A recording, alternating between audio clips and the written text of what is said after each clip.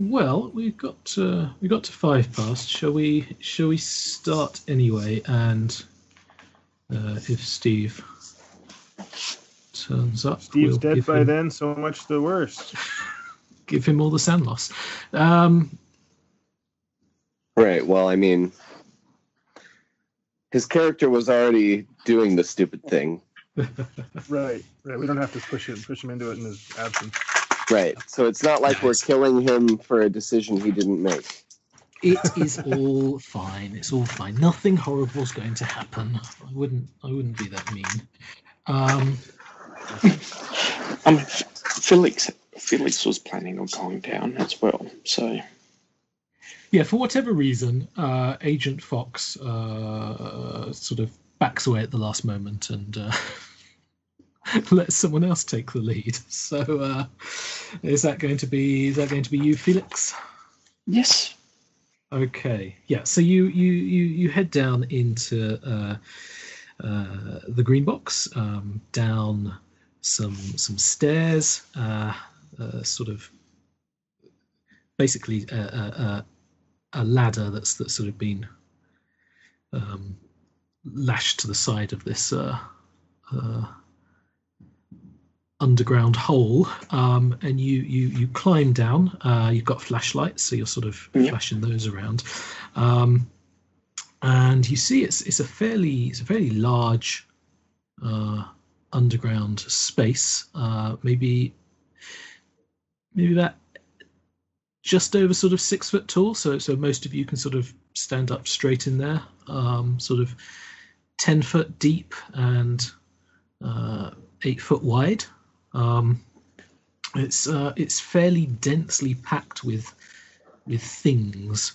You immediately see the sort of piles of military looking crates. Some look fairly old, whereas some look quite modern, maybe within the last 10 years or so.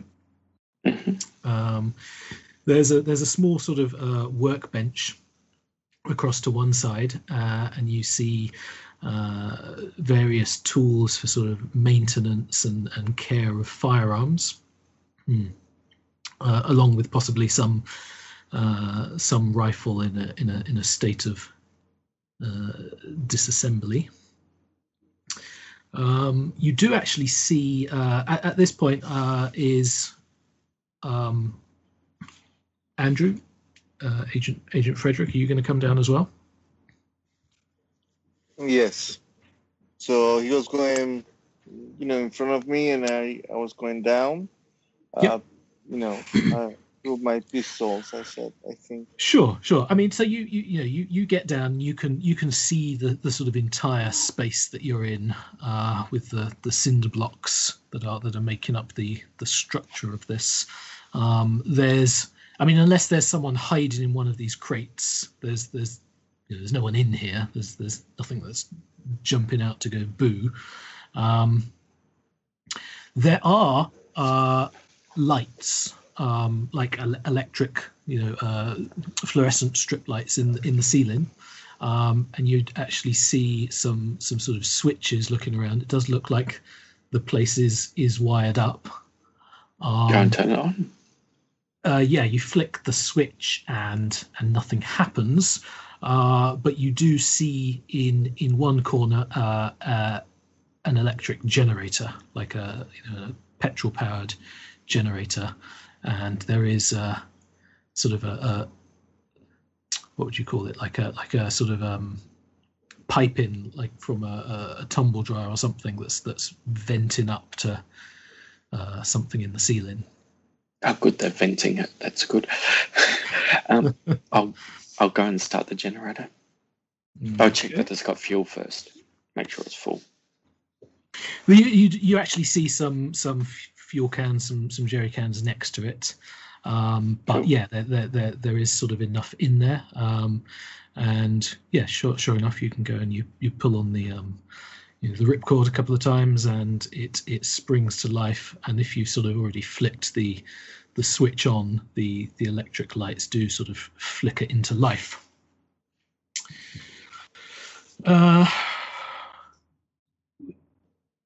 Who here has military experience? Not me. It's Steve's Steve? character. Steve's. He's still not here. He seems rather interested in one particular crate that he heads over to. It's a big sort of what would you even call this? It's like a hard shell case, but it has printed on the outside of it M72A2LAW rocket. Rather, it doesn't say rocket, but it is an anti-tank weapon.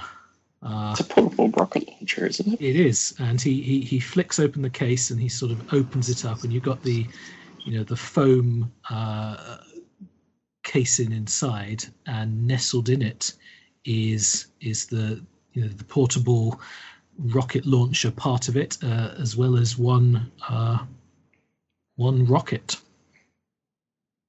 I'll glance over and go, well, if we need that, we're in big trouble. Yep. And continue looking around. Okay, so you're basically gonna do a once over on this place, check all the boxes, look make a sort of a catalogue of what we've got in here. Okay, yeah, so that's not hard. You find sort of packed along with the rocket underneath it is a wooden shipping crate with 6 thermite grenades. Next to that is a cardboard box full of loose mouse traps. Looks like roughly a quarter of them are already armed.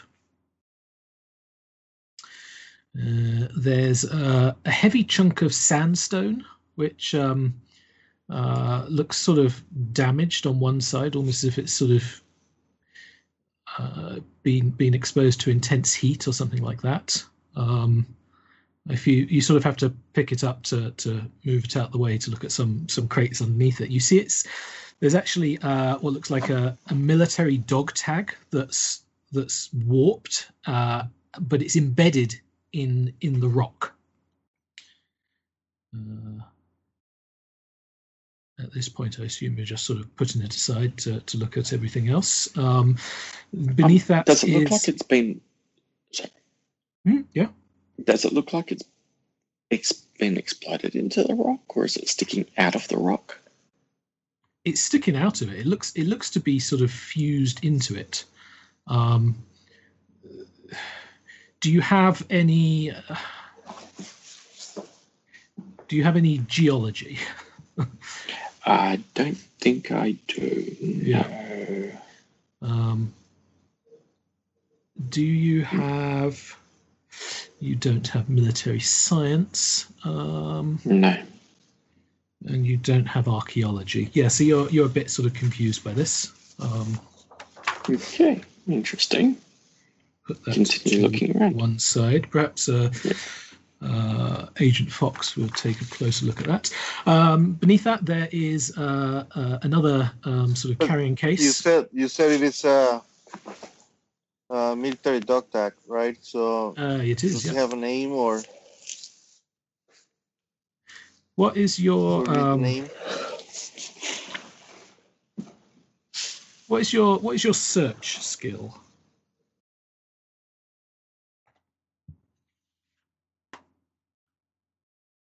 Search 50. 50. Okay. Yeah. I mean, you look at it. You shine the flashlight a bit closer at it. I mean, it looks like it's been exposed to high heat potentially. The portion of the dog tag that's visible, you see that there is a partial name. I'll type this into the notes what you actually see, because that's going to be easier than me attempting to read this out to you.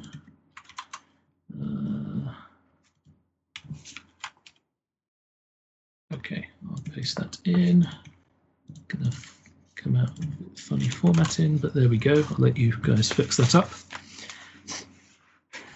So the visible letters obviously are the bits you can see, and the non-visible ones are sort of fused into this rock.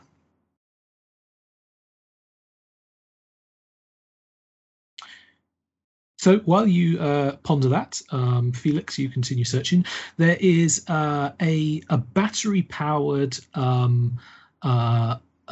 electric saw, like a large sort of Sawzall. Yeah, exactly, precisely. And it is there's a collection of blades for cutting either metal or masonry. I mean, you also know people use these to sort of butcher large game. There's that. There's also, along with all this sort of military equipment, there's a set of British Army combat body armor in classic desert camouflage. You look at it to sort of examine, see if it's usable. In the pockets that would hold the strike plates, both in the back and the front, instead of finding regular armor plates, what you actually find are several copies of Peter F. Hamilton's 1997 novel, The Neutronium Alchemist.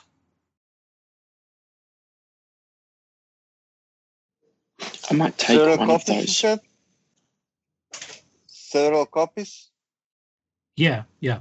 Sort of I mean, you've got sort of 2 strike plates in the front, 2 in the back, and instead you've got these sort of 4 copies of hardback copies. It's a pretty big chunky book. I might take one because there must be you a reason certainly why it was in there. I will just browse one to see if there are any highlighted words in the books. Okay, you're flicking through that. Yeah, like a code, that's what I'm looking for. Whoever Right, left this behind, see if there is something here that looks like a code or something like that. Okay, along on the sort of workbench desk where this rifle's being disassembled, just off to the side is an old tape deck. It looks fairly old. Looks like 1980s style technology. There's a tape in it that is labeled Star People. Okay.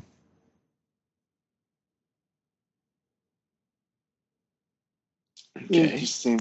Is there a way for us to play this here right now? Yeah, if we turn on the You can. Player? Yeah. Okay. So you have a look at it.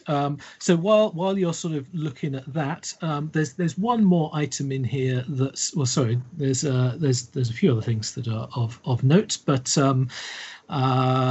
there's a set of 3 glass bottles with corrosive warning labels on them. They again, do any of you have science? Don't think so. I have forensics. Okay, that's good enough. The identifier on this indicates it's a powerful acid. I have forensics as well. Yeah. Well, I wonder if this is, this was not an agent's green box. I wonder if we're stepping into someone else. This is meant to be an agent's. What's that tape say? What's that tape? I don't know. I'm about to play it. Let me Okay, turn let's this listen. on. There's take a one look more at the item. So before you get to that, there's one more sort of box, and you look into that, and there's a series of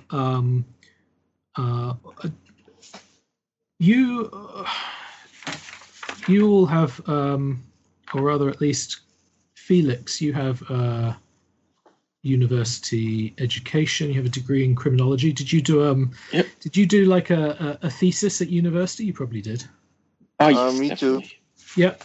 Yep. So what you actually see here, you recognize these as PhD theses. They're pretty large leather bound books.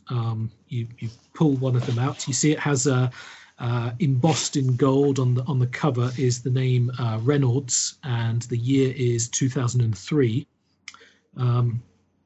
You pull it out and you take a look at it. You see it's actually there's a series of basically 5 identical leather-bound theses. They all appear to be identical. They all have the same title on the thesis, which is Towards a Hypergeometrical Unified Field Theory. Interesting.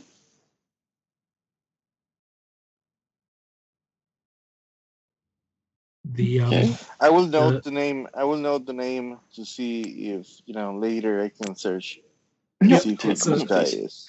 So it's a Paul F. Reynolds. The thesis appears to be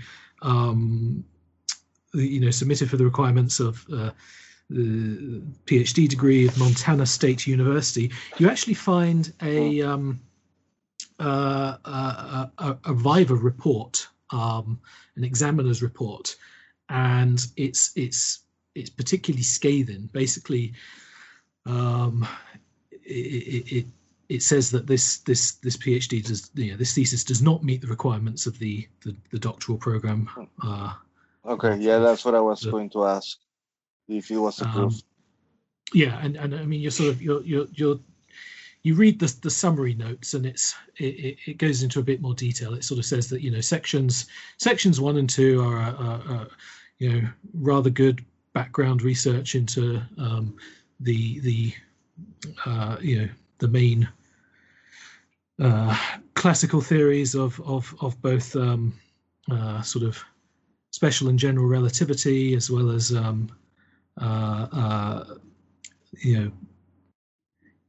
classical sort of quantum field theory. But then, unfortunately, the candidate veers incredibly off-piste, and the later sections are simply not worthy of consideration. Are there any bags here? Any what? Bags, like satchels. I was thinking I'll grab the Reynolds book, the other book, and basically take them with us. I mean, yeah. There's carrier bags, and there's like some old rucksacks and things like that. Cool. I'll chuck them into it, and maybe even take these. I'll wrap them. Probably use some cloth to wrap around them, but take the corrosive vials, the flasks. Okay. Mm-hmm. So examining the tape deck, you see that the battery compartment is actually ruined. There are sort of old D cell type batteries that are completely leaked. They've corroded away, but it looks like someone has jerry-rigged a standard plug adapter to the back of it, and so you can take that, you plug it into one of the power sockets on the desk, and a light turns on the front of it, and you could hit the play button. I'd do that. Okay, it whirs into life. You get that sort of staticky sound of old magnetic tape, and a crackly recording begins playing. It sounds like an interview between two people. So you have both clearly male voices. There's one who is taking an interviewing role, and there's one who's answering questions. The interviewer, as far as you can tell, sounds like a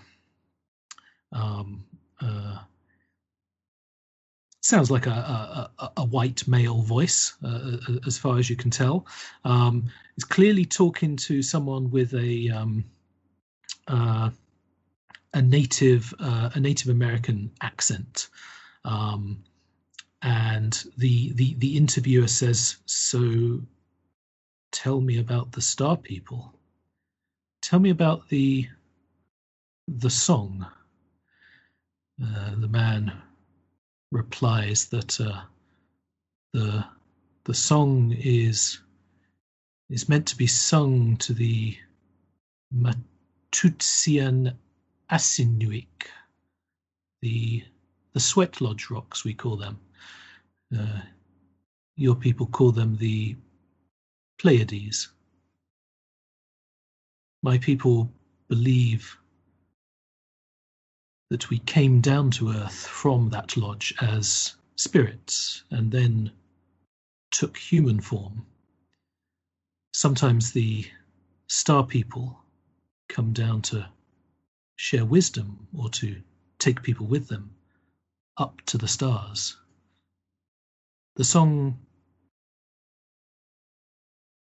can bring them. Sing it someplace high up.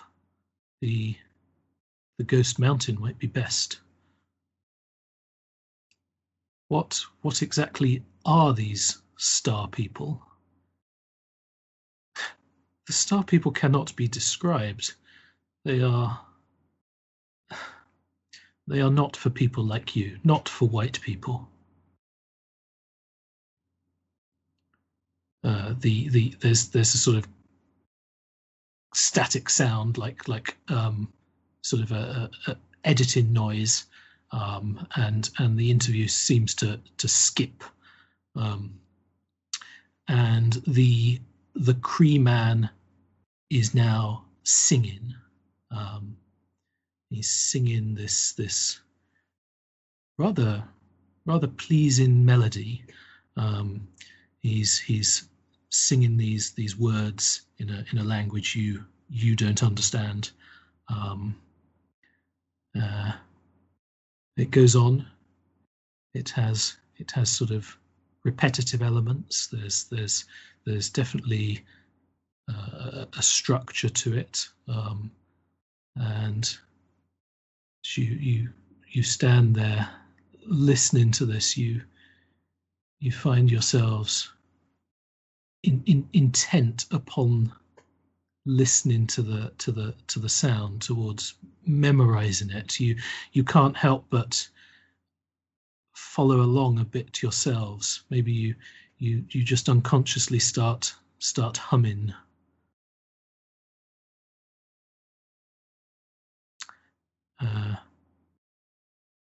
Eventually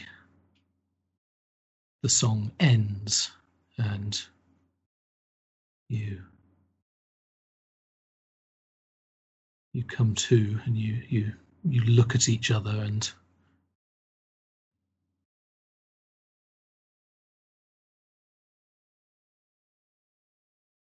you realize you're never going to forget that song.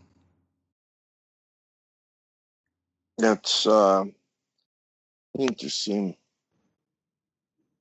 Very interesting. There's no video of what happens after the song. So it's an audio tape only. It's just audio. It's audio. Yeah. Oh, Right. Pleiades, star, a constellation. So interesting. So many things here. It looks like whoever was here was doing a huge amount of research. But that's not the reason we are here. The reason we're sent here is because the sheriff was poisoned. Well, mostly military stuff here. I mean, besides the corrosive chemicals. Yeah, he was planning something big. Whoever was here, he was getting ready for something big. Maybe this corrosive acid used it against either I don't know, like fortified craft. We don't know.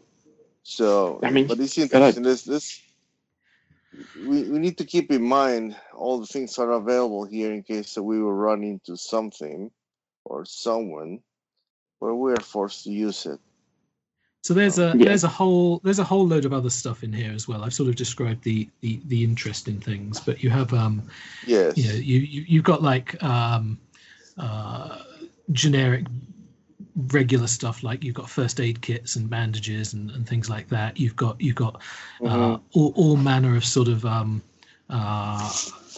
equipment for like electrical repair, boxes of resistors and fuses, and you've got soldering irons and things like that. You've got tools of all kind.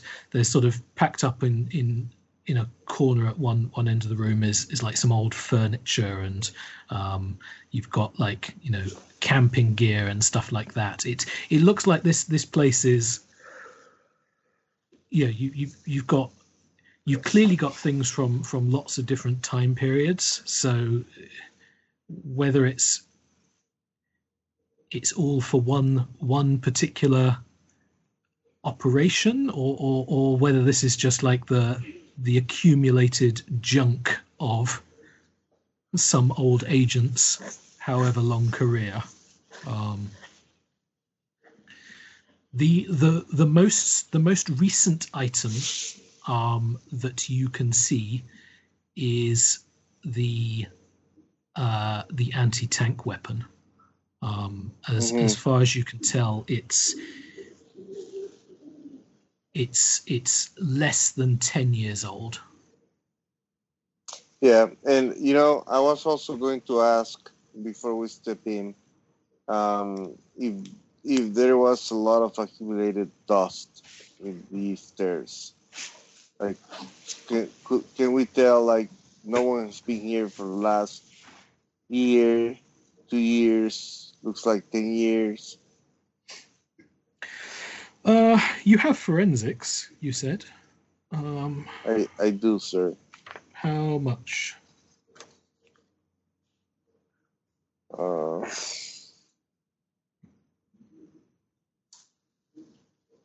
30. I've got 30. Same here. 30. Yeah. I mean, it is. I think you're fairly confident no one's been here in the last 5 years. Okay.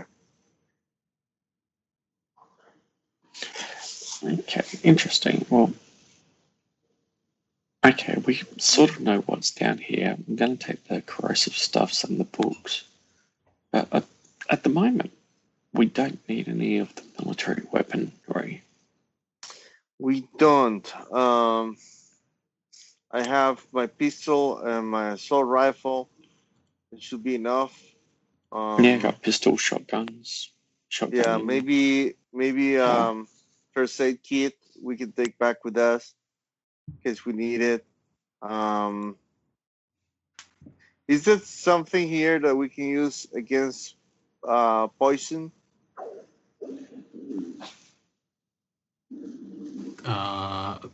That's a difficult question to answer unless you know what kind of poison you're dealing with.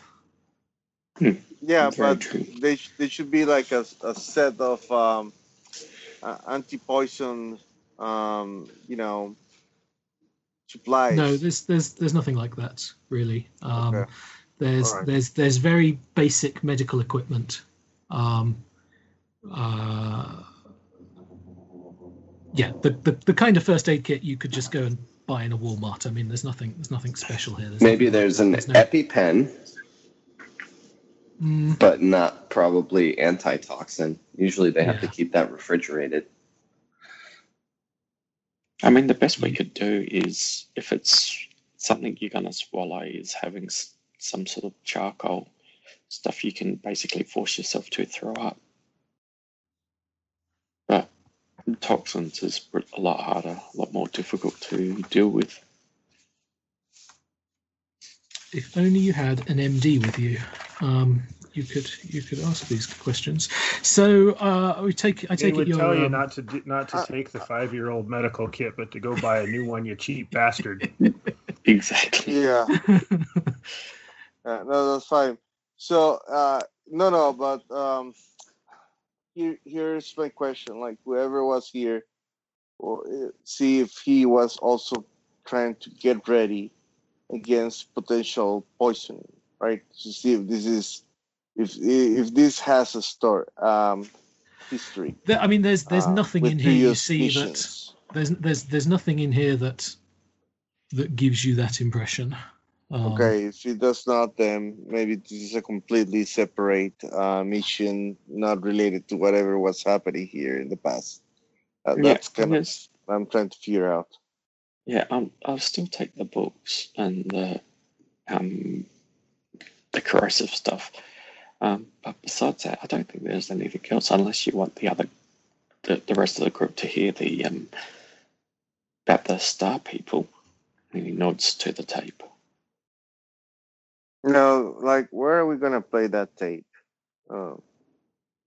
Like, is that something we can carry with us? Oh yeah. It's a portable tape deck. Oh, okay. Yeah, in that case, I will take it. Yes, I want them to listen to Is this. Is it the old reel-to-reel, or is it newer? No. It's like it's the kind of cassette tape you could play in in a Walkman, if people still had them. An old Walkman, yeah. Yeah. Oh, okay. So it's at least 80s, 90s. I mean, we're not talking like it's something from the 60s then. No.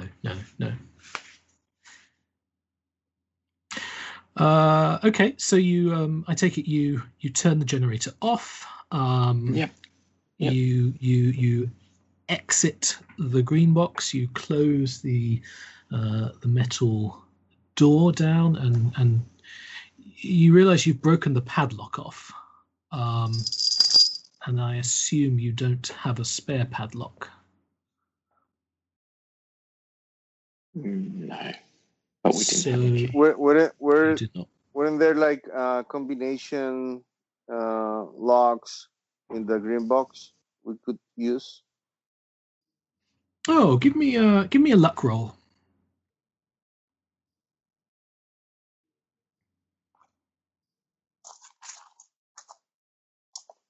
Hold on.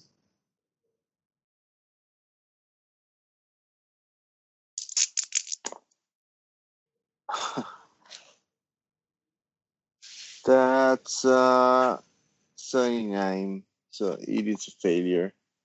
A what? A failure. Okay. Failed. 79. 79. Yep. So unfortunately not. Is this could we easily reconceal this hatch? You could, yeah. I mean, you just sort of brush some leaves and undergrowth back onto it. Yeah, I think at this stage we'll do that, and then we'll probably come back here to relock it. Buy a new padlock, and then come back here tomorrow to relock it. Okay, you can certainly do that. So you hike back to your car. Give me an alertness roll. Whoever's got the highest alertness. My alertness is 70. Sounds like I got a 50. Okay, so I rolled a 37 success. Yep. Okay. So yeah, it's. I think we had established it was late when you arrived. Did we say I think it was half 8, around. something like that? Oh, I thought it was when they arrived. I thought it was around between 5 and 7, or 5 and 6, or something like that. Okay. Yeah, let's say it's 6. So maybe you spent a good sort of 10 minutes hiking out, probably at least half an hour to 40 minutes down in the green box, sorting through everything. So it's about an hour. So sort of 7 o'clock by the time you've got back. It's it's fairly dark now. You sort of look around in some of the surrounding houses, and there's lights on. There's signs of activity, but it doesn't look like anyone's taken particular notice of you. You get into your car and drive back to Helena, I assume, to the hotel to meet up with the others. Yeah. For convenience's sake, should we say that Fedora arrives either just before them or around the same time, and you guys can all have a little debrief plan, go out for dinner, whatever you want to do. Denny's. Yeah, we can go wherever. I mean, I'm sure there's got to be. If we're gonna have a good meal, it might as well be tonight. Why don't we go hit up the steakhouse? Is there a steakhouse? Definitely. Montana. It's got to have a steakhouse or 5. Yeah, Helena may not be the most populous state in town in Montana, but it is the state capital. So in central Montana, you can find a decent steakhouse. So, yeah, what'd you guys find? Anything useful? Well, you'd call a rocket launcher useful. In certain circumstances. It is packed. Like, if we run into something extraordinary, or there's enough there to repel a small army. So. Were you able to find out anything about who owns the place? No. Well, there was a dog tag in there, and But that would have been off a dead person, probably. well, Did you take a photo of the dog tag? Oh yeah. Yes. Okay.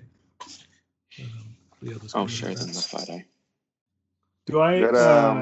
Do we recognize any of the other insignia, like we would know, presumably, there's a birth date, and then I don't know what the last line would be, but I assume we would know the standard, or could find out quickly the standard information that a dog tag has. Yeah, pretty easily with a bit of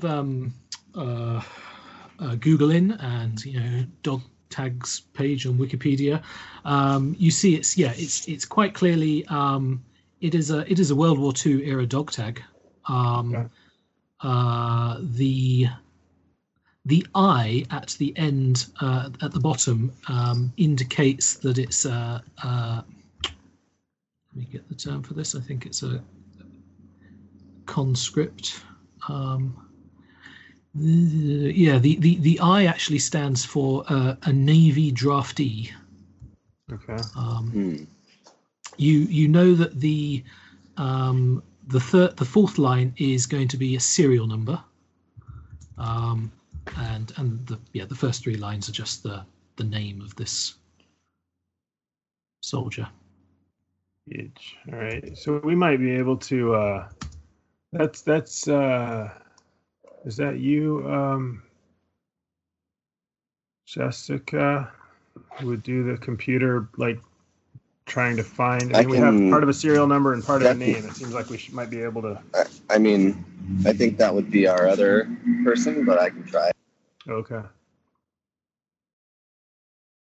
Yeah, it's not going to be yeah. it's not going to be too hard for you. You can almost certainly. I think Pfizer would be able to take the details you've got. You can just search like some public veterans databases, and there's all manner of ancestry places that have a lot of this information. You fill in the blanks fairly easily. This is you find reference to a Jonathan Matthew Woodridge, serial number 332-1542. died in a boiler explosion during the fitting out of the USS Eldridge on the 28th of October, 1943.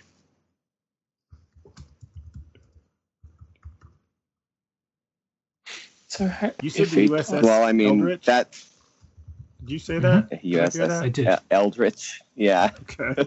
Eldridge. Oh, Eldridge. Okay. Eldridge, yes. Slightly different. Ridge. Quite similar. Quite similar. So if Well, he I mean, I died- guess a boiler explosion makes sense with a embedded. Yep. Well, we Yeah, don't but know what the that's Rock dog was tag. doing aboard a. We don't know what the Rock was doing aboard ship, though. a ship, though. That's a little weird. Well, a little bit of Googling, it's not too hard. You are going to come across the following. Just paste it into the notes. This Philadelphia experiment. Yes. Oh, there's a little picture.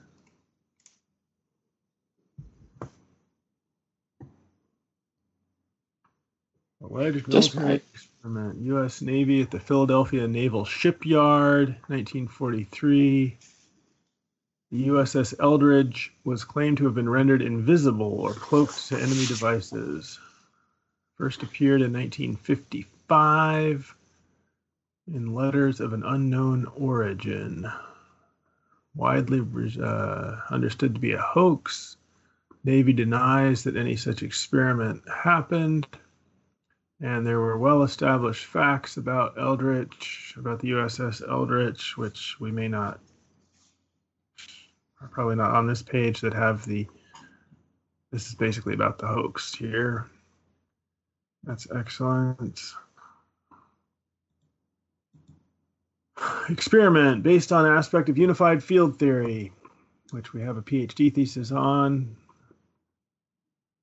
And we got a sci-fi novel.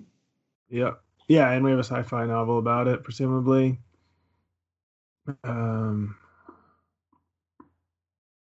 Gravity.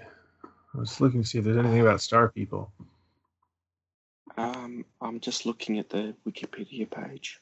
Yeah, me too. So it was rendered nearly invisible, with some witnesses reporting a greenish fog in its place. Crew members were nauseous afterwards. Oh, and this is interesting. So one sailor who ended up on a deck level below than where he began and had his hand embedded in the steel hull of the ship.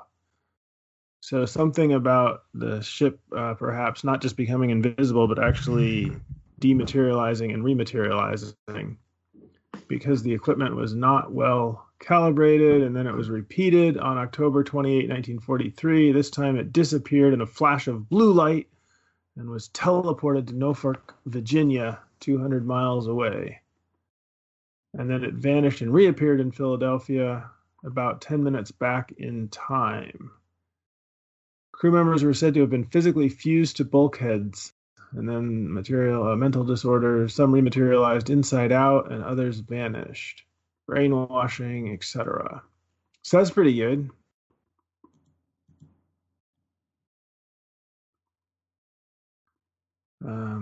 Well, there you have it.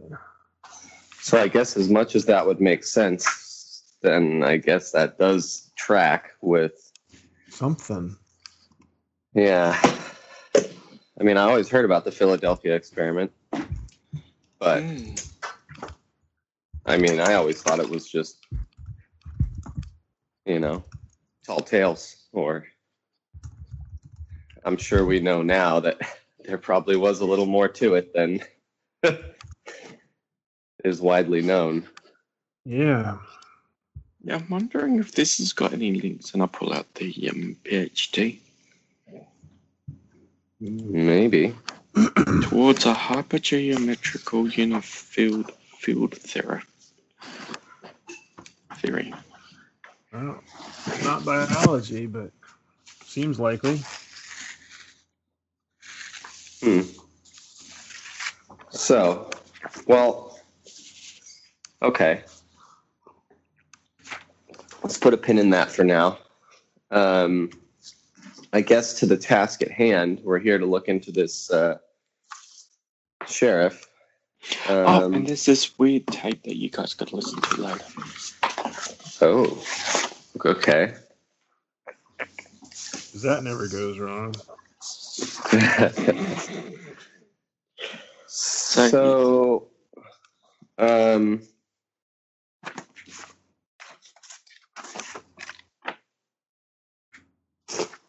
yeah. So Fedora, I think maybe tomorrow, first thing, or you want to stop by the medical examiner? Yeah, definitely. Let's go in and let them know that we're here on official business, looking into and to see if we can get the reports and read up on what they think happened, and we'll see if we can tie that to whatever might have actually happened. Yeah, and I think I'll go by the sheriff's office and talk to the chief there and see if he can't give me some background information, maybe. Quick questions. Are we here as per under FBI task force? Okay, yeah.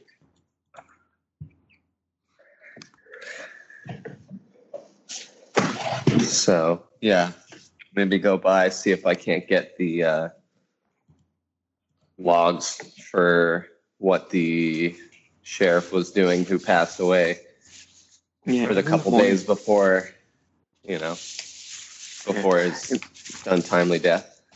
Yeah, in the morning I'll probably go and relock the green box up again. Okay. Yeah, that sounds good. All right. So, sounds like you're going to go out for a nice steak dinner. Yep. I'm not sure. We left that.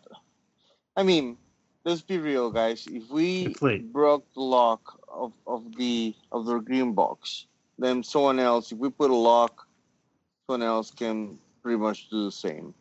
So, yeah, but I mean, we were given the coordinates of the green box by Delta Green. So, I mean, anybody could have broken into it in the last 5 years, Yeah. and nobody has. It looks like, right? You said. Yes, and that's one. And the second one is that if we go back, I'm wondering if we were follow to the green box. I unfortunately task force from the AVI is going to be noticeable. Someone could have noticed already that we have arrived to town, and if, as the briefing said, there is an organized military group here, we might have been tailed. That's my only concern. Well, you think they tail everybody everybody that drives into town? You think they I think everybody worrying a little too much. Everybody yeah, that's true.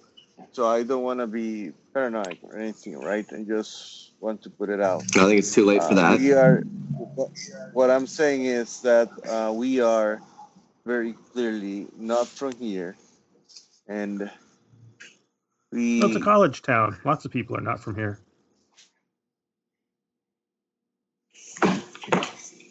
I mean, I guess maybe I should retract that. But what's your point? You're saying we shouldn't go relock the place because they might be waiting for us or something? No, I'm curious. We should just go back and actually set up better security on the green box. What sort of security do you want? I mean, we can lock it and then rebury it. I mean, it was buried. We had to dig on to basically get to it. Okay, that's okay. If you guys are okay, let's do the other thing. Like, go for dinner.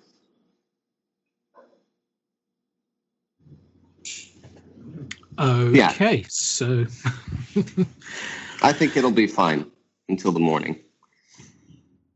let's go get some food. Let's get some sleep. If you guys want to go back there in the morning, cover our tracks. If you think that's valuable, then you should do that. Relock it, rebury it, and then maybe meet us in the town center around, I don't know, noon-ish. And then we can all head to this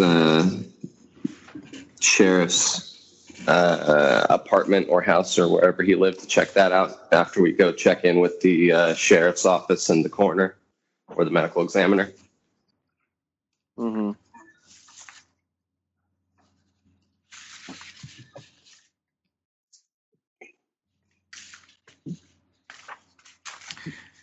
Sounds like you have a plan. So yeah, you can go have a nice steak dinner.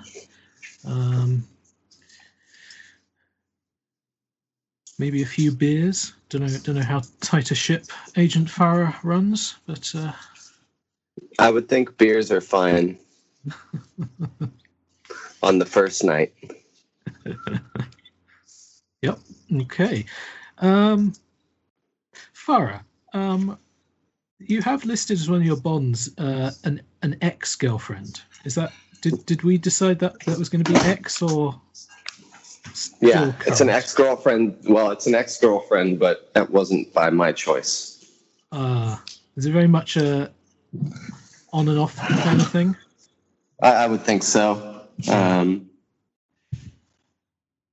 So you're perhaps a little distracted during dinner when you get a message from her, and she's clearly just been to her yoga class, and she sent you a mirror selfie of herself in the changing room after yoga.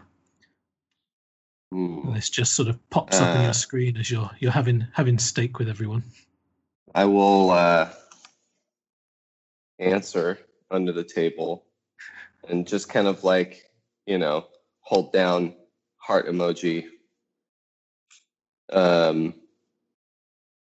steam/fire emoji, and then just send that back. Very good. You get a further picture of her a few moments later, sort of interspersed with little kiss symbols. The rest of you at dinner can make human rolls if you want.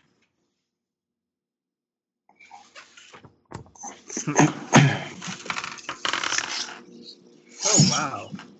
So I have 4. Apparently, I'm sitting right next to. I must be sitting right next to him because I rolled an 05. So I guess I rolled an 04, so I must be on the other side. under the table. 4 here as well. Probably Yeah. what happens is Agent Farah's non-Delta Green phone is her regular iPhone is just on the table. And Right. Unfortunately, not flipped over. Yeah, and the photo just sort of flashes up, and quite a few of you get an eyeful. I will flip the phone quickly and get very red in the face and say, "Oh, sorry about that." Very professional. Well, come on, he can't control who texts him. Gee. That's pretty funny. Felix just smiles.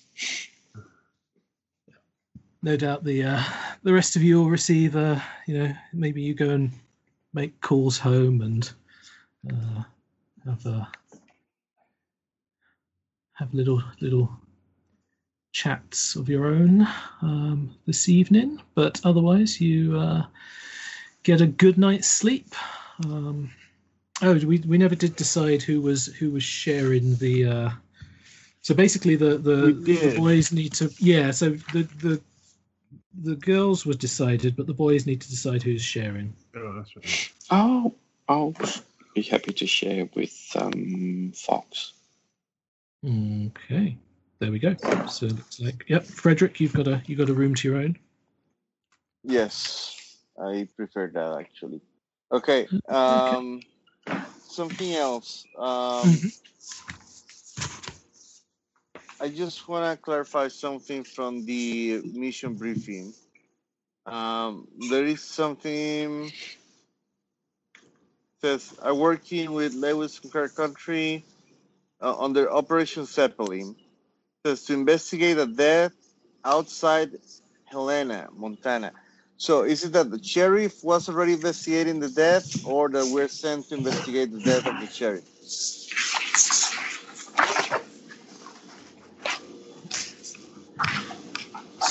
The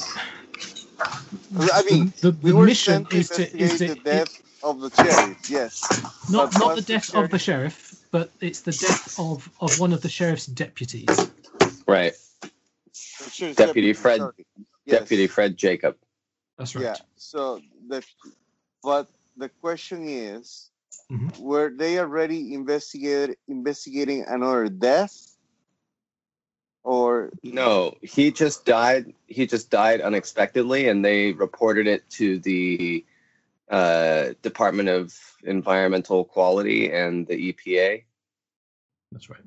And so we still have to figure out what he was in the middle of and why, if it's Right. that whatever that is Understood. related to his death or Okay. not. yeah, that was my confusion. Yes. Okay. Yeah. Thanks. Okay. So it was toxic shock from heavy metal Right. poisoning. right, cadmium, arsenic, and zinc poisoning, Yeah. which was quite rapid onset over a few days. Correct. By the way, do the rest of you listen to the tape? At any Oh, point? yeah. You will play for the others. Only if our fearless leader requires it. Yeah. I think we should have a listen. Okay. All Yeah. right. You listen to it. You get very much the same. Maybe you rewind it a bit more actually, and you get a bit more of the interview. But it's very much the old man is explaining about his people's belief in the Star People, and the interviewers trying to pry out some more detail, and he says that the song was taught to me by my grandfather, it was taught to him by his grandfather, and so on and so forth. And at one stage the interviewer asked, so when was the last time you saw the Star People? And he said, "Oh, I haven't seen the Star People. We don't talk to them anymore." The interviewer asks why not, and he says we don't want to bring them to these lands that have been taken from us. Then it goes on, it plays the song, and very very much the same sort of thing that's happened to those in the green box. It's almost hypnotic. It's got this hypnotic quality to it, and you can't really help but hum along a little bit as the melody plays out.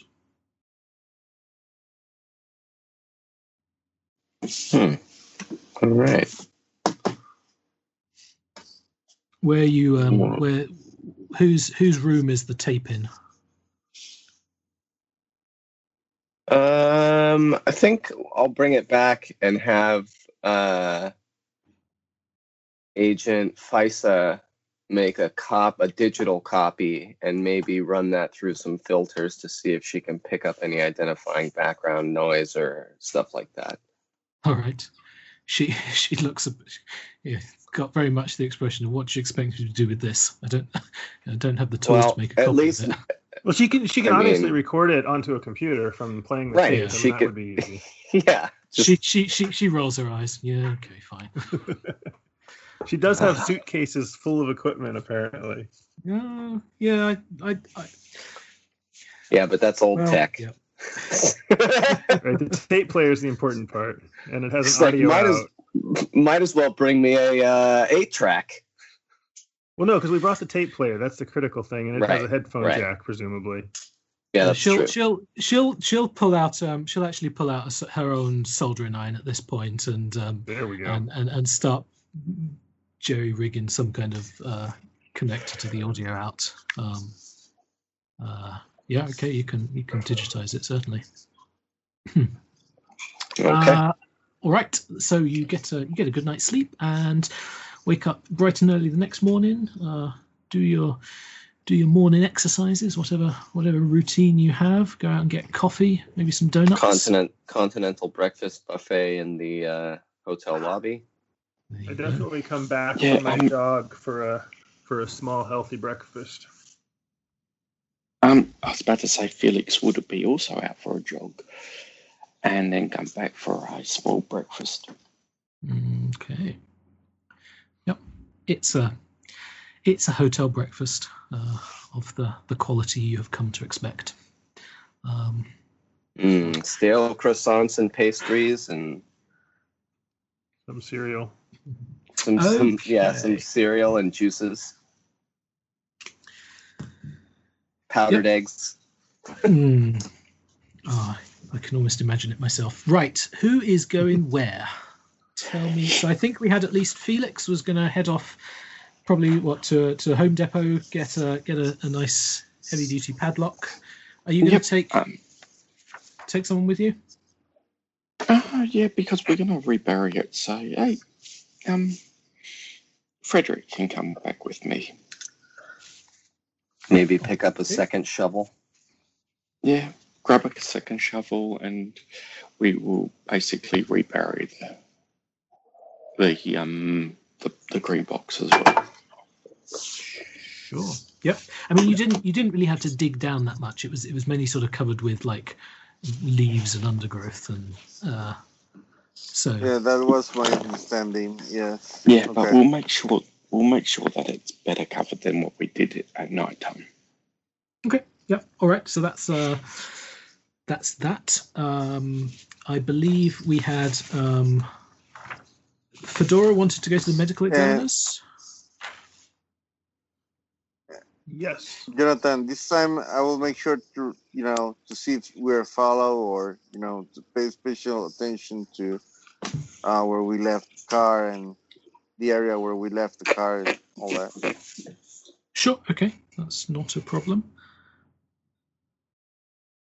So And then I'll be heading to the Lewis and Clark County Sheriff's Office. Okay. So actually, I actually want to call ahead and ask for the chief. Yeah. Who are you going to take anyone with you? Basically, what who are you assigning Pfizer and Fox to?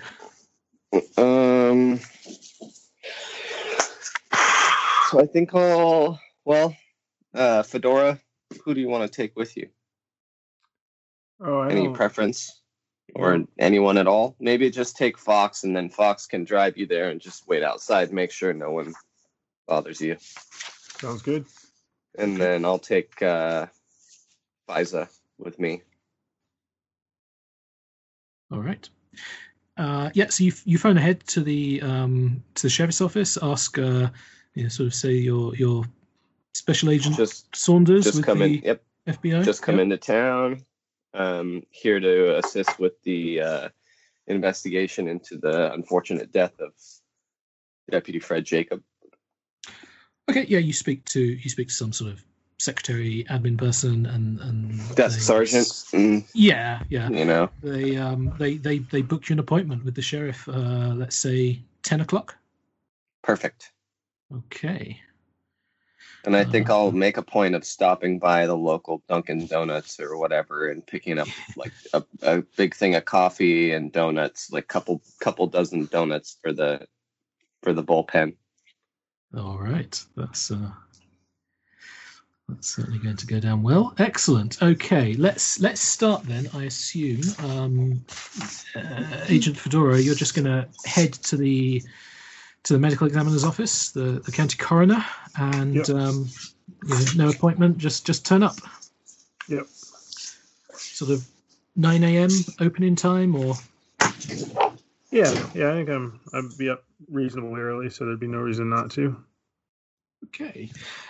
So you pull up, and you see it's not a particularly large building. There's sort of a area round back where you imagine the coroner's van will pull into, and hearses and things will arrive and leave from, and yet at the front there's a sort of rather subtle, subdued front, and looking into the sort of office area at the front, you see sat behind a desk is a young, rather attractive sort of college age woman, just seemingly staring at something on a desk. She's got sort of long red hair that's tied into these two braids that sort of come down far past her shoulders, and she's there sort of just playing with one of them with one hand while staring at something on the desk. Good morning. Oh, hi there. How can I help you? Well, I'm Special Agent Gravitz. I'm here to help. There should have been a report sent over, but I'm here to help with the medical portion of the death of Deputy Jacob. Are you showing you pulling out your FBI badge, identifying yourself as FBI? Yeah, because I think that's my understanding. Now, Yeah, this is sure. out of game. Mm-hmm. My understanding is that's the way we should go on this, is because that we are in fact FBI agents set to do this. So yes, you are Right, part and of the I official thought- task force? Right, that's what you told us in the beginning, right? Is that they I set did. us up covers for the FBI task force. Yep. So, Mm-hmm. okay. and Good. we're not supposed to overuse So- them, but yes, I'm absolutely We showing my won't. badge. And Hopefully we don't fuck it up like last time. That's bad. FBI.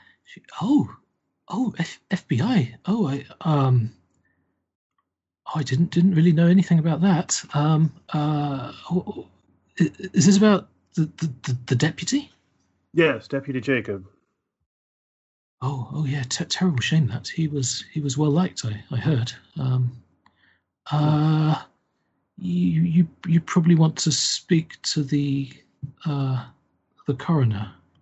Yeah, I'd like to have copies of the reports made, the autopsy report, and whatever else is available, and I'd like to review those and then speak with the coroner.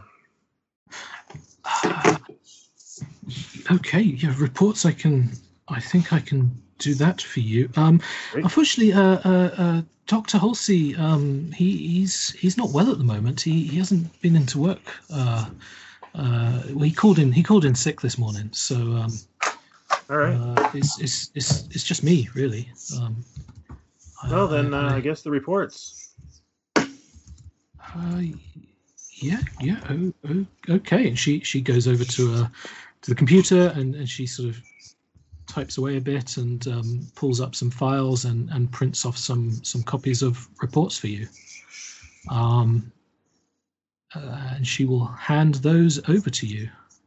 There's not actually much in here you haven't already seen, because it's pretty much just the old autopsy reports. Well, we hadn't seen the old autopsy reports, which is why I thought we were supposed to come here and do this. We had just been told that about some information. So yeah, I was assuming that this would You have actually not give us seen some sort of details that we didn't already have. Right. Okay. You had secondhand reports of them. Okay. Sure. Certainly. Yeah. Okay. So it's an autopsy report. It's something you've probably seen before. It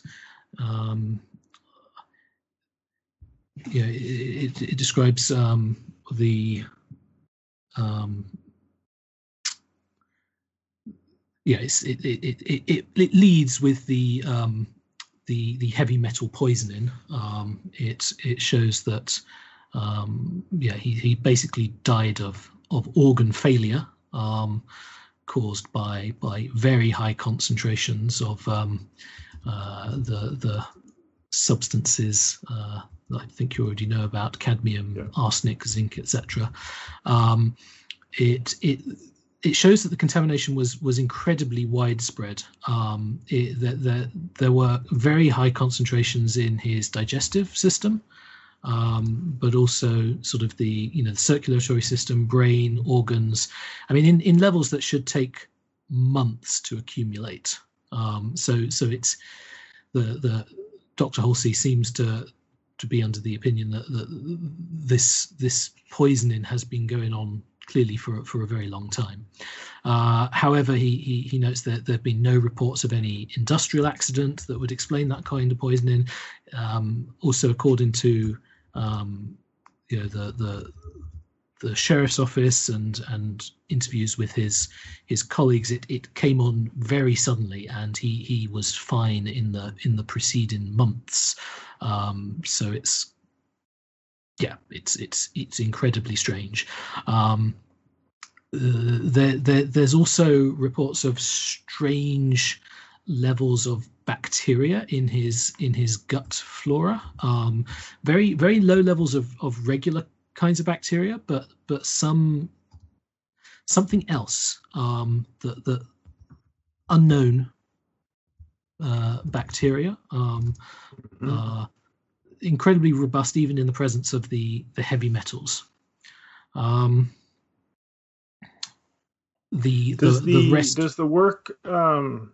the work seem competent? Yes. Is there any identifying information about Dr. Halsey in the signature of the title block, something that would give a home address? Or that wouldn't be on the okay, so at some point I will send a message to, as I'm doing this, I'll send a message to Farah, sort of saying that the coroner is apparently out sick, and we might want to look into that, and it may want to do that on the down low. 100% agree. 100% agree. I'm going to have Faiza try and see if she can find him. I mean, find his home we have address. access to the book FBI. When I do it. Yeah, well, we have access to the FBI database, so I mean, I'm sure she could find the records of the local government employees here. So I believe she has computer science of 70. So give me a roll there, Max. Okay. 60. So success. Yep. But not doubles. No problem. Yeah, I mean, even with basic sort of public records. We'll text you the address. Yeah, she's able to get it rather quickly, and you now have an address texted back to you, Fedora, within about 5 minutes of your initial request. And the other thing I would like to do is turn to the young woman and say, "Is the deputy's body still here?" Oh yes, in storage. Yeah. Excellent. Cold you storage. Could show me too. I'd like to do a little bit. He did a great job here. There's just a couple things I want to confirm. If you could show me in, I'll take care of the rest.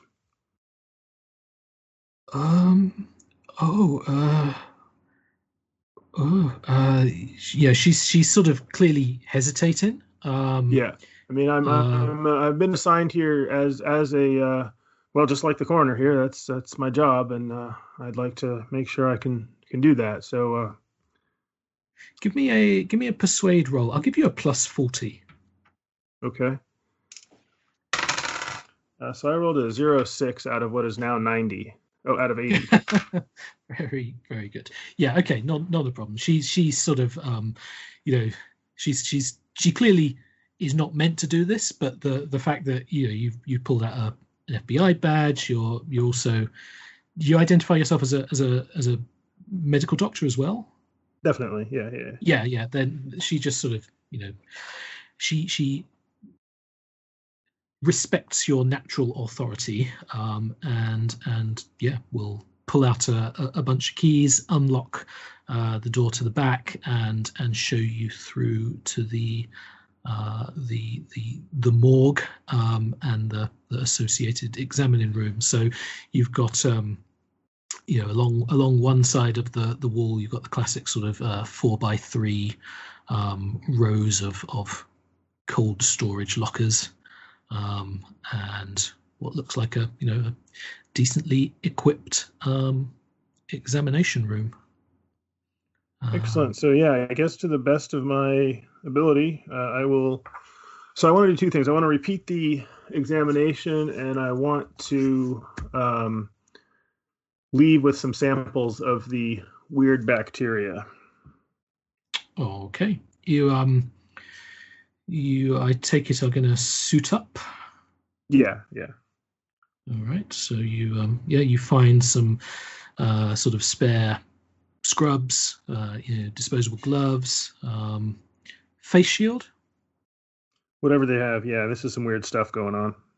Okay. Yep. So you put on surgical mask and face shield, and obviously wash your hands, put on all the necessary equipment, and you find the labeled drawer, Fred Jacob, and pull it open. Let's see. It's probably not going to. This is going to be 9:30 probably at this point. It's not going to take you long to sort of go through the initial stuff. So this is still a little bit before Agent Farah's appointment. So probably at this point you're out getting coffee and donuts and whatever. The other team is probably at this stage. You've gone out. You've bought a heavy-duty padlock and whatever else you needed, and are driving down. So let's continue with Agent Fedora's investigation. The first thing you notice as you I take it at this point you sort of you're going to let the young lady head back to the. I will encourage. Yeah, absolutely. Yep. I sort of just ignore her and assume that she will walk off. Yep. Okay. So Miss Reese heads back out. You actually noticed on the way in that she was studying an anatomy textbook. Oh, interesting. Okay. And while she's sort of there, sort of preparing the documents for you, she sort of chatters along quite good-naturedly, and lets you know that she's a medical student, and this is sort of her internship as part of the requirements in the course, and she's learnt so much from Dr. Halsey. And did you take part in this particular investigation, in this study? Oh no, I don't. I don't do any of that yet. That's okay. A few years down the line for me, but gotcha. So she's happy to sort of leave you in there. The first thing you notice as you crack open the sort of the tube, pull open the door, is that there's a glow coming from within. I will get my camera out immediately. Mm-hmm. Just sort of phone camera. Yeah. There's what looking down into the refrigerated tube, you see the body of Deputy Jacob as in completely in the nude, and the distinct sort of sign of the cut down the main sort of sternum, and across the classic autopsy butchering incisions have been made. It's obviously also been closed up and sort of stitched back together in a very basic way, but coming from somewhere within, just sort of shining gently through the stitches and the incisions, is this very faint, but it's noticeable in the dark of the tube, just sort of shifting, glowing, multicolored lights. All right, so I will also I'd like you to make a SAN roll at this point. Okay, I can do that. I mean, I won't pass, but 23, I do pass. Okay, yeah. Glowing lights within the body. Everything's fine. Well, it's just the heavy metals, I'm sure. So yeah, I want to call up Farah or Saunders. Farah, I guess we're saying. Hey, Farah, you got a minute here? Yep. What's up? I'm about to go into a meeting. Okay. I'm just about to start to review the autopsy work here and pulling the body out. And here, take a look at this. I just wanted you to watch these first steps here. I don't know what's going to explode or happen, but there's some little bit of glow coming out of the chest cavity here. Looks like it's inside the body. Well, that's and not I'll good. turn my camera on to pass that through as a video call. Cool. I will. I guess I'm not. Yeah, I guess I'll record. Cool. So yeah, so if you have 10 or 15 minutes, just let me get the body cavity open and then see what's in there. Yeah, definitely. So I will pull the drawer out and get ready to slit the stitches. And I'll try to set my camera up somehow so that's actually probably normal practice in modern autopsies. Is rather than having a tape recorder, you would have a digital, like a video recording of the event. So I'm going to assume there's some sort of way of doing this reasonably easily. Yeah, like a top-down camera. Yeah, built in above the table. Exactly. Some way to somewhere to put my phone that's convenient so that I can pass this video through quickly. I mean, so when you pull the body out and into the sort of illuminated room with its fluorescent lights, it's now you can't really tell that it's glowing so much. Sure. Because it's clearly very faint. You can open up the stitches and look inside. All the sort of main internal organs have been obviously removed at some point and weighed, and they've been packaged up back inside.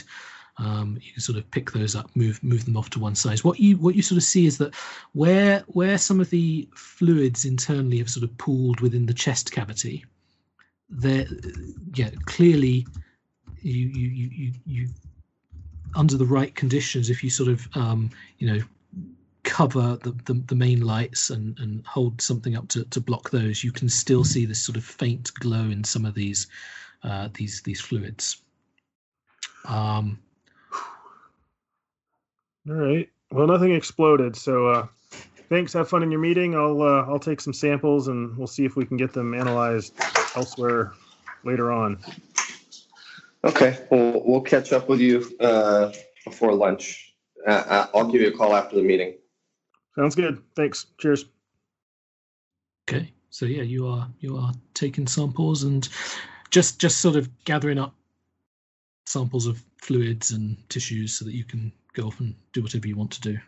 Yeah, and obviously I'll do the sort of basic repeat just to make sure that Dr. Halsey didn't miss something important, but I'm assuming that it seemed like that good work was done, and I'm not expecting to find something that he missed, but I want to draw my own conclusions. So yeah, I assume I'll spend a couple hours. And then when we were on the phone, it's like, if you haven't heard from me yet, maybe go by and check out, see how the doctor's doing. Okay, you want me to do that? Will do.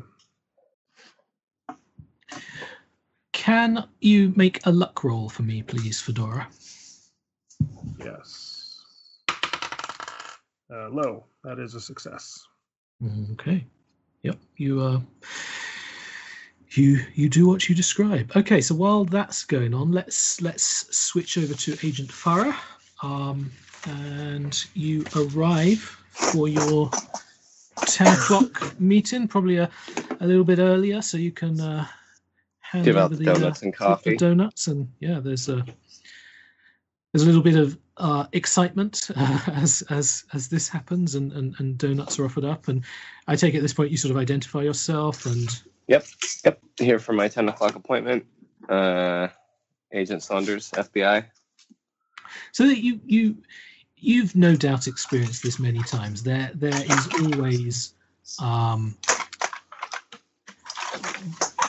always there's always a tension between local law enforcement and federal law enforcement. Right. We're not good enough to do the job. Exactly. Sentiment. Right. Very much that. It's also clear, sort of quite a few of the people. I mean, there's still like a little sort of condolence book over in one corner. You can see there's photos of Deputy Jacob and a variety of sort of cards and things. Photos of him like at his training days and his like first day on the job, and then various points like throughout his career.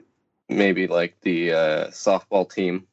Yes, pictures. Yeah, exactly. There's also one of them with his wife on their wedding day, and stuff like that. At one point it's clear that he's receiving some kind of award, and there's you get the impression without having to roll anything on humans that people here are still sort of quite shaken right up. So he obviously was not disliked. Yeah.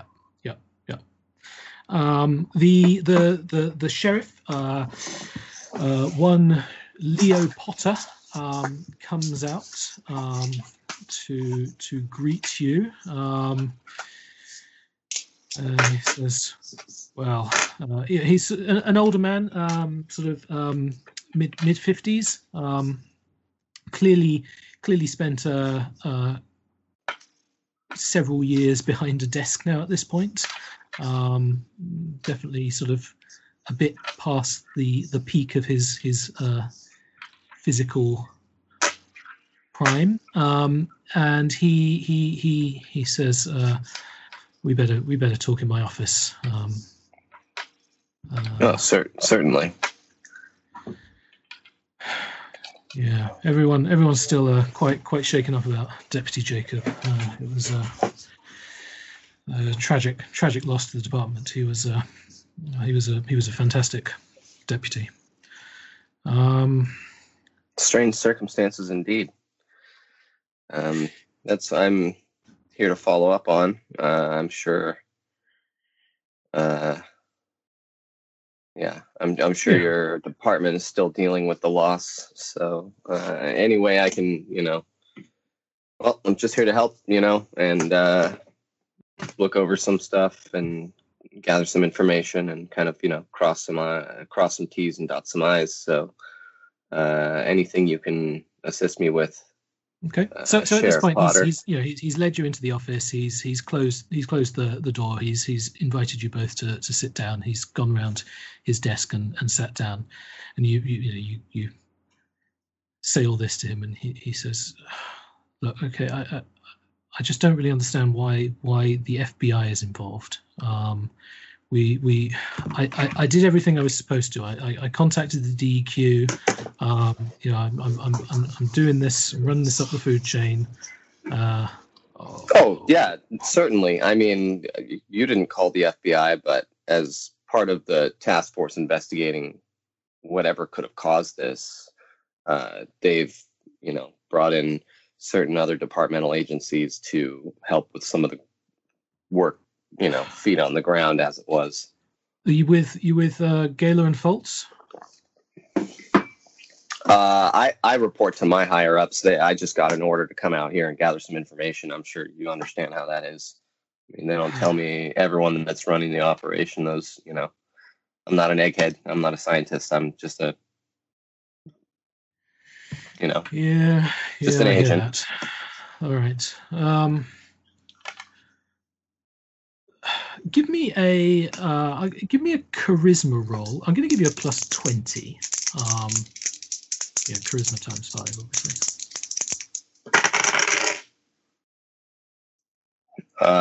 Nope. That's a 97. Oh wow. All right. At least it wasn't a 99. Jesus. Well, you know, your donut's got your plus 20 there, but I don't know. There's something about you. Yeah, you can't. Well, no, your human's pretty high. There is very much. There's very much the sense that a young female FBI agent is coming onto his territory, and poking their nose in where they shouldn't be, and he's not letting it show really, but you can tell he's very closed to you. Right. He's going to be professional, and he's going to do what he has to do, but he's not necessarily going to do me any favors. Yeah. So he just sort of he sighs. Okay, well, look, Deputy Jacob was well liked, and he was a good officer. He was a good man. You understand that, right? He. Oh yes, I'm not here to besmirch, the good man's name. I'm just here to gather some information. I mean, what was he doing the week or so before his death? Any cases he was working? Any, certain areas he was working in? Like, what was he assigned to? Yeah, look, I tell you what, I'm gonna put you in touch with the patrol sergeant, and he can get you everything you need to know. I'm not involved really in the day-to-day investigations of my deputies, but not a problem, Chief. Whatever is best for you and easiest on your organization here. I just want to be in and out and not, interfere with your organization day-to-day operations. He pushes like a buzzer on his desk and says, Janet, can you send in Sergeant Weiss? Yes, Sheriff. A few moments later, another man, Sergeant Weiss, Patrol Sergeant Weiss, comes in, and he's basically ordered by the sheriff to help you, the FBI agents, in whatever they need. They're looking into Deputy Jacob's death. Let them know about patrol routes and get his duty logs from the week prior to his death. You can show them the body cam footage, whatever they need to know. Let's get this sorted out quickly for Deputy Jacob's family as much as anything else. The sergeant says, yes, sir, and leads you out. So you come back into the bullpen area, and there's a substantial dent has been made in the donuts that you put out. A few people sort of nod at you and smile, like with sprinkles and powdered sugar around their mouth. Nice. And the sergeant turns. Special Agent Saunders, is it? And yes. Agent Faisal. Well, what can I tell you about Deputy Jacob? What do you want to know? Well, I just need to go over his duty roster or his duty logs from the week prior to his death, maybe 2 weeks. Know who he was working with, know what he was working on. Yeah. Oh well, he was one of our patrol deputies. So he'll take you over at this point to a large sort of map of the county. So you've got the whole county arrayed before you. You see sort of the location where you are, Helena, at the bottom, and it's divided up into a series of numbered regions. Right. And he points to one of the beats and says this was Deputy Jacob's beat. It shows it sort of ranging to the northeast of Helena, up sort of into some of the mountainous area. Yeah, it's quite a sort of wide area that ranges. Sorry, I've lost my map here. So, kind of up near the airport. Which airport are you thinking of? Great Falls or Helena Regional Airport? Yeah, so that's more out sort of directly east of Helena, but his beat sort of extends upwards. You've got Lake Helena, you've got Helena National Forest, you've got like York and Lakeside, Canyon Ferry. It's a large area actually. It sort of goes up to Wolf Creek and. So he's more in the Helena Valley. Precisely. Yeah. So remember the policing in the town will be the Helena PD, right? And the sheriffs they go out into all like the unincorporated territories, rural areas and whatnot. Okay. Along all the main, patrol the roads and. But it's quite a large beat, but it goes off in that general direction. Okay. And where does he live? Does he live within the beat where he patrolled, or is he more close in town? He lives in town with his wife. His wife. Oh yeah, poor woman. Christina was lovely. She was really she's 7 months pregnant. They yeah, that's too bad. Fred was just. I mean, he was over the moon. He was so excited to be a father. They'd been trying for years. I heard. He was just so happy. I mean, until the last couple of days when he got sick, he was yeah. Now, did he have a partner on this beat? Was he working with anyone, or he was just solo patrol? No, yeah. All solo patrols out here. There's the area is just too wide.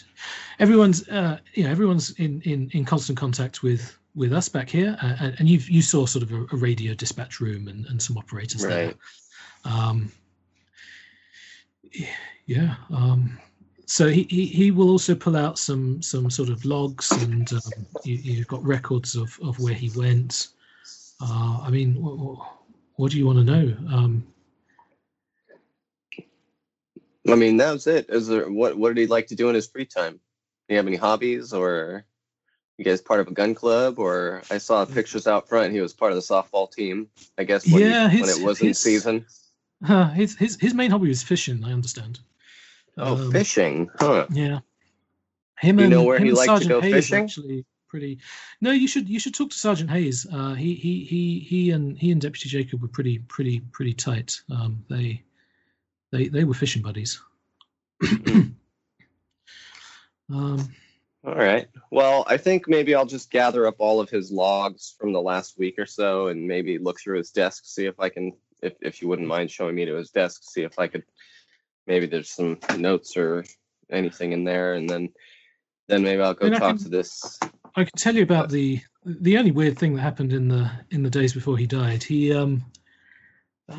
met some kind of homeless guy out on patrol, and he got vomited over. It was So I'm sure there was a report on that. Yeah. We gave him a lot of grief about that, but really it wasn't long after that he got sick.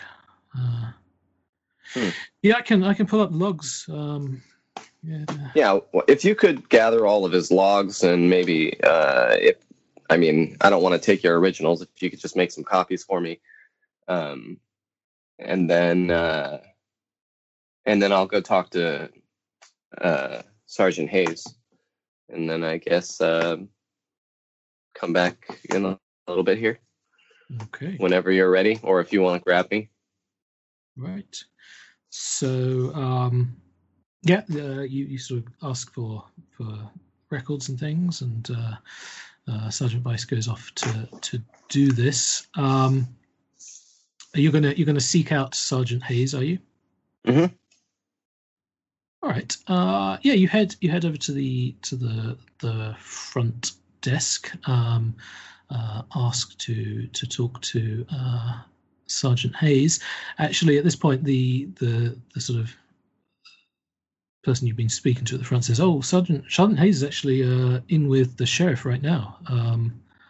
And you points over to the office that you were previously in, and you see Sheriff Potter talking to a man you presume to be Sergeant Eric Hayes. All right. Well, then I'll just sit down and wait for him to come out. Okay. I'm not going to go interrupt. All right. So after a few moments, the sheriff comes over, opens the door, actually sees you sat down, turns to say something to Sergeant Hayes, and then points over at you. And he says, Agent Saunders. Yeah. Yes, Sheriff. I'd like you to meet Sergeant Eric Hayes here. I'm actually gonna ask him to put his current duties on hold. He's actually he's our main investigator here at the sheriff's office, and I'm going to put him at your disposal.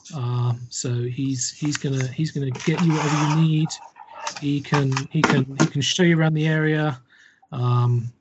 Give you the local knowledge. Please feel free to use Sergeant Hayes as you see fit.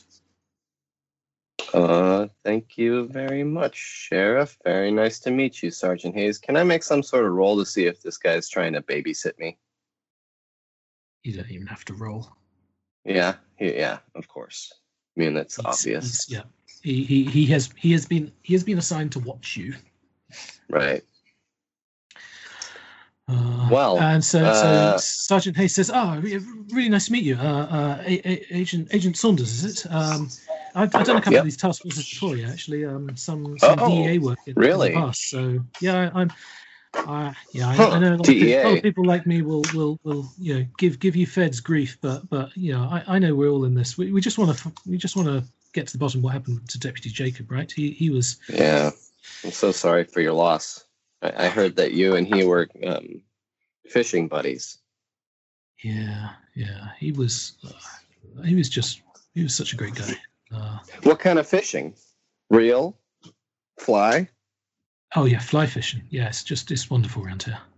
I could never get the wrist flick going to get it to work right for me. My dad tried teaching me when I was growing up, and it was just it never worked out for me. Well, spearfishing is more my gig from California. Oh, really? You make I'll let you make another persuade roll at +20.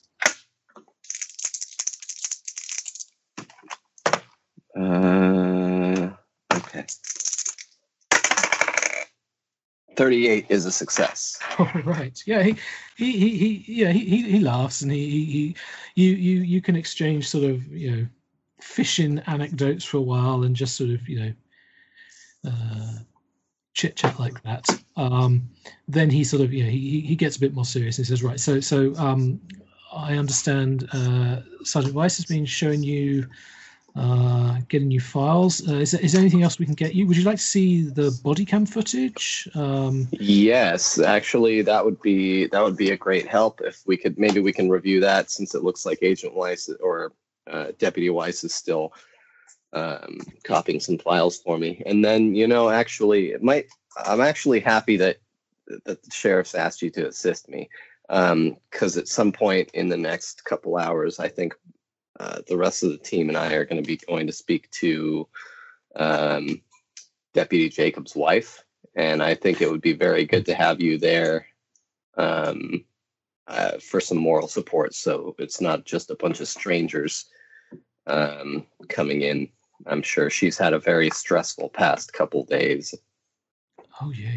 Well, we've been organising like casseroles and things for her, but I can't even imagine what that's going to be like. Yeah, and 7 months pregnant too. I mean, what a shame.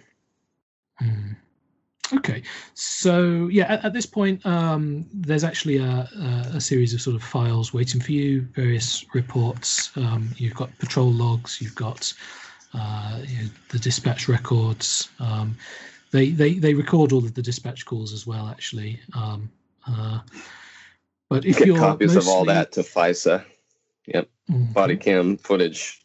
Get FISA in to make a copy of that. So they'll take you into a room where their body cam system is. So Sergeant Hayes will explain that they all wear these body cams when they're out, and when they come back they just plug them into one of the little alcoves here, and the system downloads the footage and nice. Categorizes it. Could you show me the day where he got vomited on by that homeless man? Yeah, so Hayes he goes over to there's like an IT techie type who's sat monitoring the system, and asks him to pull up that day. So this is, let's get the timeline for you here. Deputy Jacob died on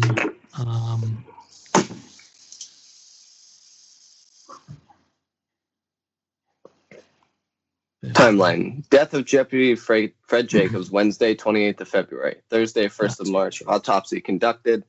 Friday, 2nd of March, Sheriff Potter informs DEQ.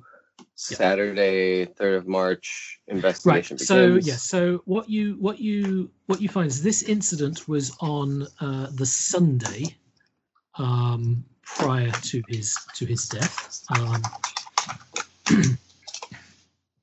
And he had been out patrolling in sort of the I guess this is nighttime.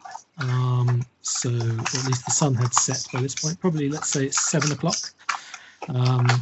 He's out doing one of the later patrols, and you pull up the dash cam footage. There's no so you have dash cam footage from his patrol car, and you have the body cam footage. And what they can actually do with this system is they can pull in the dispatch log. So you get to a point where you see from the dash cam footage, he's driving along a country road somewhere. There's no street lights or anything like that. Really, just the headlights. When he sees a man on the side of the road, it's pouring rain outside. And the man doesn't have a coat, and so Deputy Jacob rages into dispatch and says, "I have a homeless man wandering around. I'm gonna go in to investigate." And dispatch says, "Yeah, copy that." So the car sort of pulls up and parks, and you see moments later Deputy Jacob leaves the car and heads over to the man. There's obviously some sort of conversation that you can't hear. You can see also from the body cam footage at this point. The man is sort of in his 30s or 40s. He's not actually a homeless man from the looks of it. He's Caucasian. He's wearing what looks like business attire. So like a smart button-up shirt. There's trousers. He's just not wearing any kind of blazer or jacket. It's clearly freezing cold outside, and he's just completely soaked through. At this point, you see Deputy Jacob is saying things, and there's just no response from this man. So the man is then encouraged.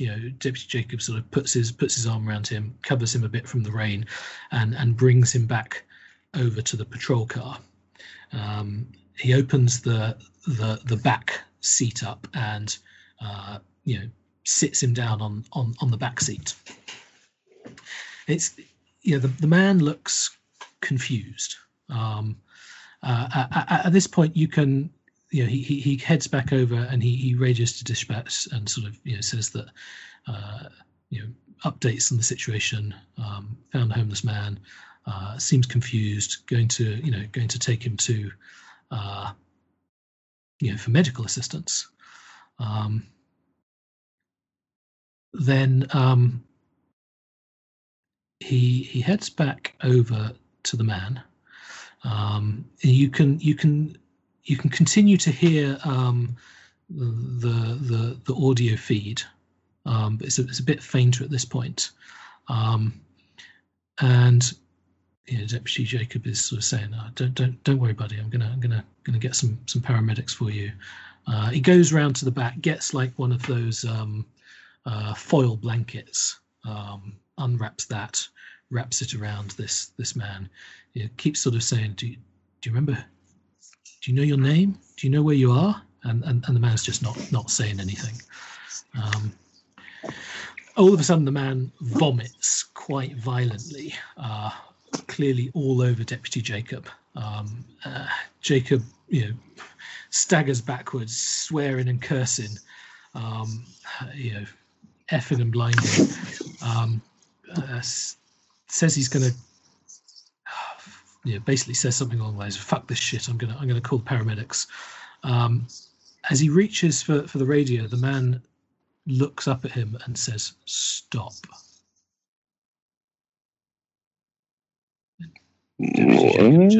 Just freezes. And then the man says, "Let me go." Jacob just doesn't say anything. He stands there. You've just got this view of the body cam footage, showing the car and a little bit out of the corner, but you can see the man sat down, who stands up, removes the foil blanket and starts walking away. Deputy Jacob stands there for 2 minutes. It's just 2 minutes of the rain falling, and he's not saying anything. And then Jacob gets back in the car, radios to dispatch. False alarm. It was nothing. Coming back, and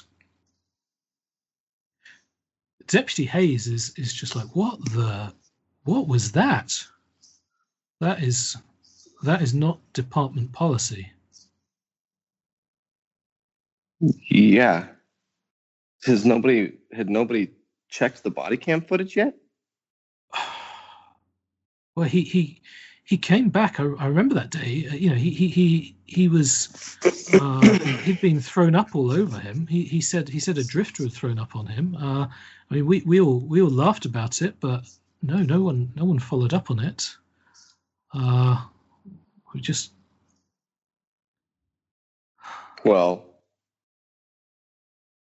yeah, that's Faiza. I'm gonna need to get a copy of this. Yeah. We can do that, and he'll organize like a copy it to a USB stick or something. So where was this? What area of town? So they can. Can you tell? So the cars don't have GPS in them,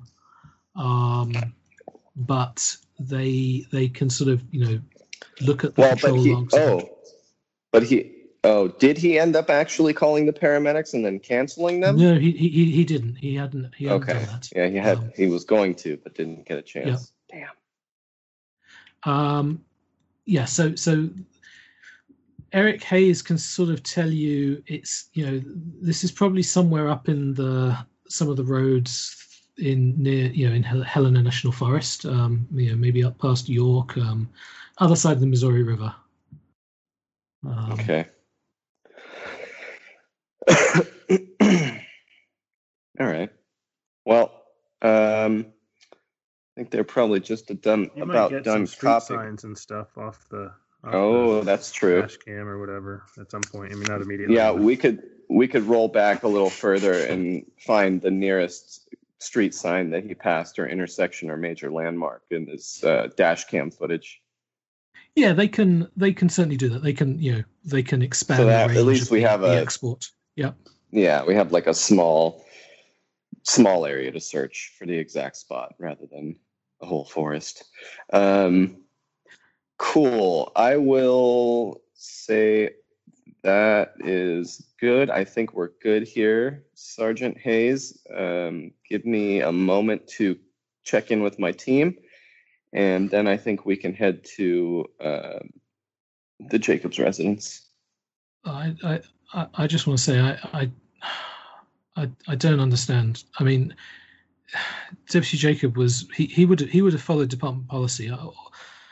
I wonder if he was sick even back then. I mean, Well, that's what we're gonna find out. I mean, it seems so. I mean, he was. That was very strange the way he was acting. To just let someone go like that. The sheriff is not going to like this. Well, I think maybe you don't want to stress the sheriff out about something that we don't know 100% yet. I mean, it's not like you can write the man up. He's already dead. Yeah. But, all right. Okay. Yeah. Let me check in with my team, and then if you don't mind, we can you can help me carry out the files, and then we can make our way over to the Jacobs residence. If you want to, close up anything you got that you were working on. I'm sorry to have pulled you off of any investigations you're already on, but it's good to have you. Oh, no, it's anything I can do to clear this business up. You can tell he's sort of quite shaken, actually.